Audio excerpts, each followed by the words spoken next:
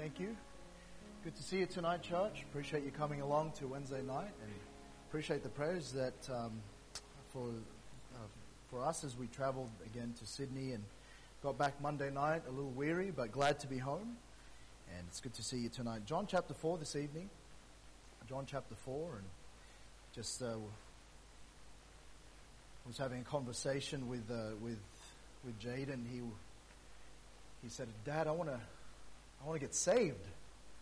I got excited, of course, and I said, "Hey, why do you want to get saved?" And he said, "So I can have the juice and the bread." And because we had the Lord's Supper, and I said, "Well, son, maybe we'll wait." All right, so, but those kind of things, the things that we do that is visible to others, that often is just a good starting point to have a conversation about the gospel. And I think it is important for our children to see us demonstrate our faith publicly. And was thinking about that in regard to this Samaritan woman in John chapter 4.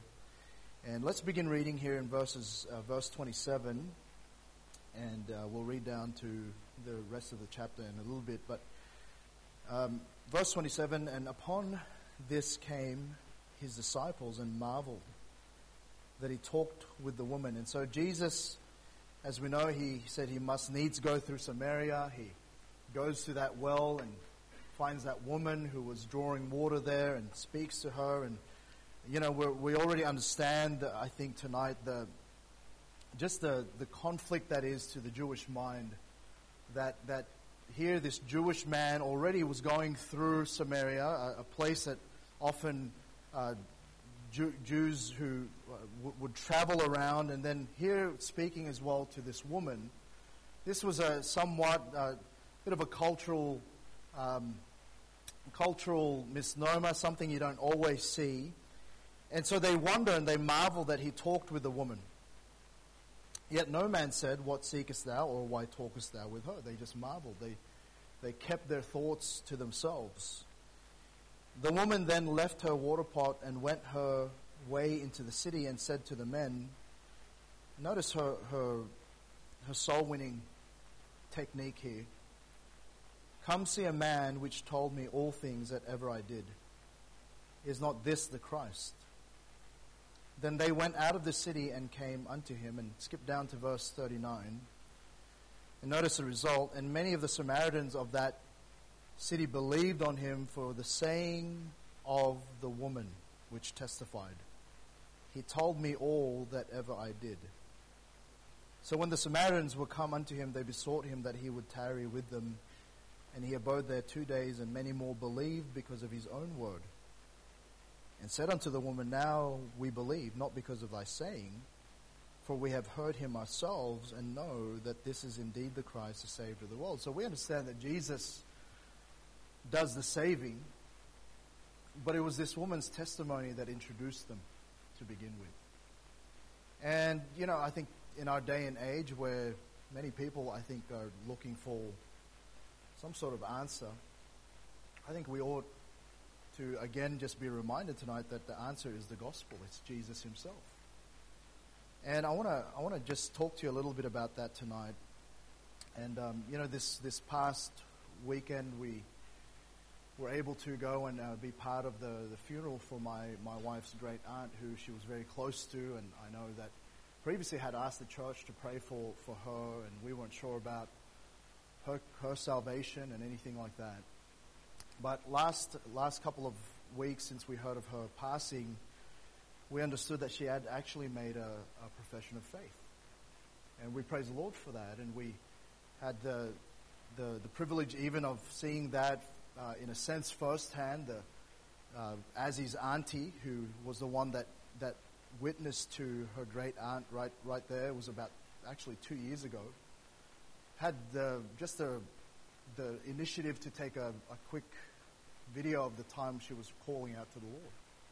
So we got to see that firsthand, and it brought tears of joy to us. But I had the privilege this Saturday to conduct the funeral, and I was able to preach a message, and what was amazing was this lady who, for the majority of her life, wasn't saved, who for the last 2 years until her death actually was a Christian. But for the first time, it seemed, a lot of her relatives and her friends found out during her funeral when I gave the testimony of her salvation and then proceeded to go through the gospel during the time. And it was an amazing thing because afterwards there was generally two responses from those who attended the funeral. Sat down and we had some time after the funeral, and the first response was from those who were lost. They said, "Wow, when did that happen and how did that happen? What is this that she started believing in?" And several people I was able to go through the gospel with that afternoon. Then the second response was those Christians those friends of her who were actually Christians, who were afraid to approach her because for all of her life, she was an atheist who just really was in in academia, was in science, and so she had a sharp mind towards those things, and often could argue her way out of anything. And so they were afraid to actually speak to her about the fact that they were Christians and about her need for a Savior. And they came up to me, and they're surprised that she actually called out to the Lord to save her. But then, secondly, that they were a little bit ashamed that they hadn't even tried all those years that they had known her. And they expressed their desire, "Man, I should tell others." And we heard back from her relatives in Canada, and they wrote back and said, "Thank you for that. Thank you for that service. Thank you for that message." And they said, "Look, we've got friends now who watch the funeral on live stream, and they're like you. They're Christians, and now they're telling us to get saved too." And what it was the stirring over a faith that was made public. There was a stirring in people's hearts because this person who they thought would never get saved, would never become a Christian, did, and there was a point where it was publicly declared. And I want to tell you that there's still a need for us as believers in our day, and there's still a great harvest to be reaped if we would just be public with our faith. If we would just have the mindset, and I'm glad that as we read this story here, that as we think about the Lord Jesus, He went to those that no one else wanted to go to. He went to those who were Samaritans, those who were, as we know, as we read through the story here, that she was a bit of a controversial woman. She was known in the city for certain immoral things. We already know that Jesus challenged her about who her husband was. So we understand that this was someone that probably generally society would have just overlooked. But aren't you glad that Jesus goes to anyone? Aren't you glad tonight? Because that's you and I, really. It doesn't really matter. The fact is we're all sinners that needed saving. And yet, for those of us who are saved tonight, I hope that we would have a sense that it shouldn't be something that we just keep a lid on, but we would have a courage and a boldness to go ahead and just tell others about who we are as believers and who it is that saved us, the Lord Jesus. The Bible still says that about Paul, "I am not ashamed of the gospel of Christ." Why? For it is the power of God and salvation to everyone that believeth, to the Jew first and also to the Greek. But it's the power of God, and we ought not to be ashamed of the gospel of Christ. And we ought to be public in our faith. And I'm not saying, being belligerent and argumentative. I'm just saying that we ought to have a boldness about who it is that saved us and what it is that happened to us. And I want to tell you about that, about this woman, about three characteristics of her public faith. And the first one I want to bring up is she was transparent. At the end of the day, she said it this way: "Come see a man which told me all things that ever I did." She didn't shirk away from her original condition.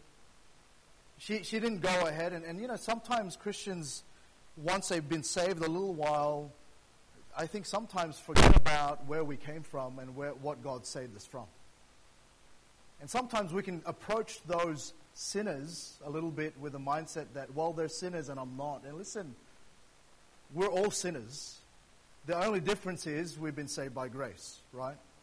And there was a point in our lives where we trusted Christ for forgiveness of our sins, and we've been changed as a result of that, but she was transparent about who she was.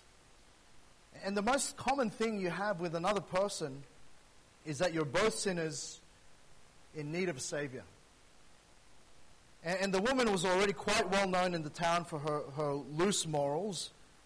Upon accepting Christ as her Savior, she didn't come across as someone who's better than the rest. She just simply said, "Come see a man which told me all things that ever I did." You know, Paul himself in his writing, he said he was the chiefest of sinners. And she decided for all to hear that she had a history of sin that was undeniable. And I'm not saying that we go ahead and we glory in sin. I'm saying that sometimes the way to relate to others and the way that we're public and bold in our faith is to simply say, look, I'm a beggar telling another beggar where to find bread. I'm just a sinner like you. It's just that Jesus saved me. And Jesus can save you too. You know, Paul had to remind the church in Corinth about that. Look at 1 Corinthians chapter 6.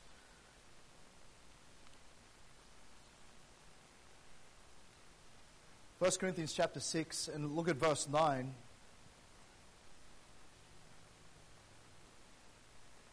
It says, "Know ye not that the unrighteous shall not inherit the kingdom of God?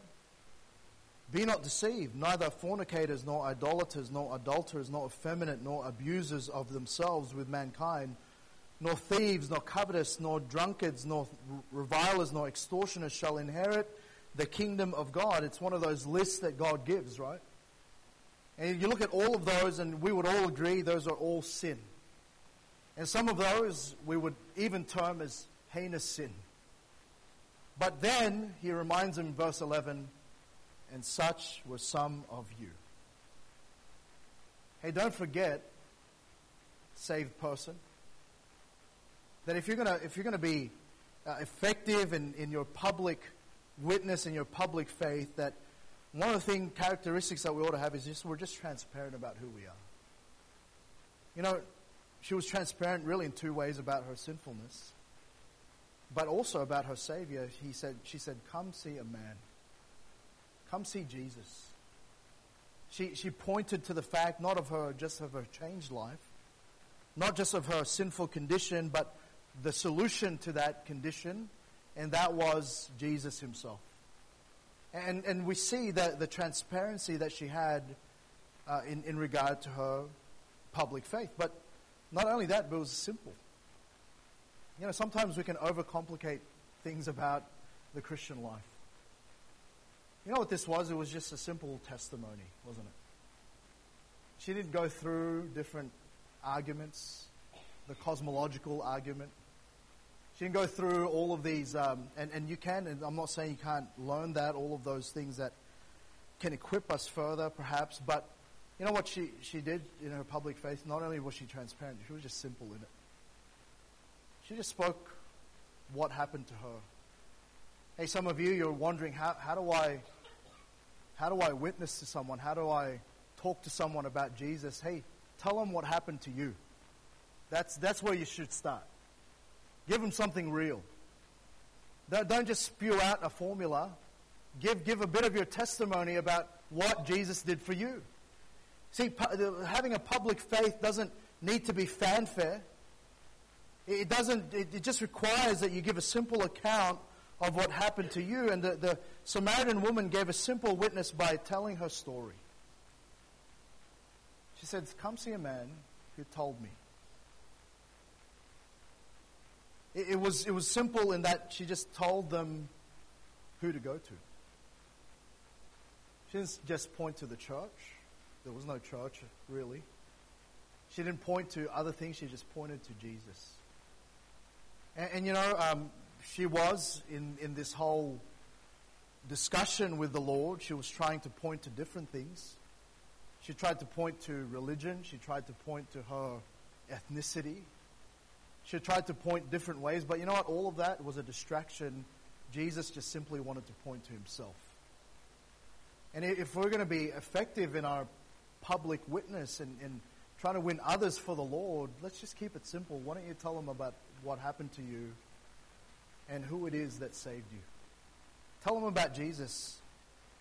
But I'll tell you that, lastly, not only was it transparent and simple, it was just courageous.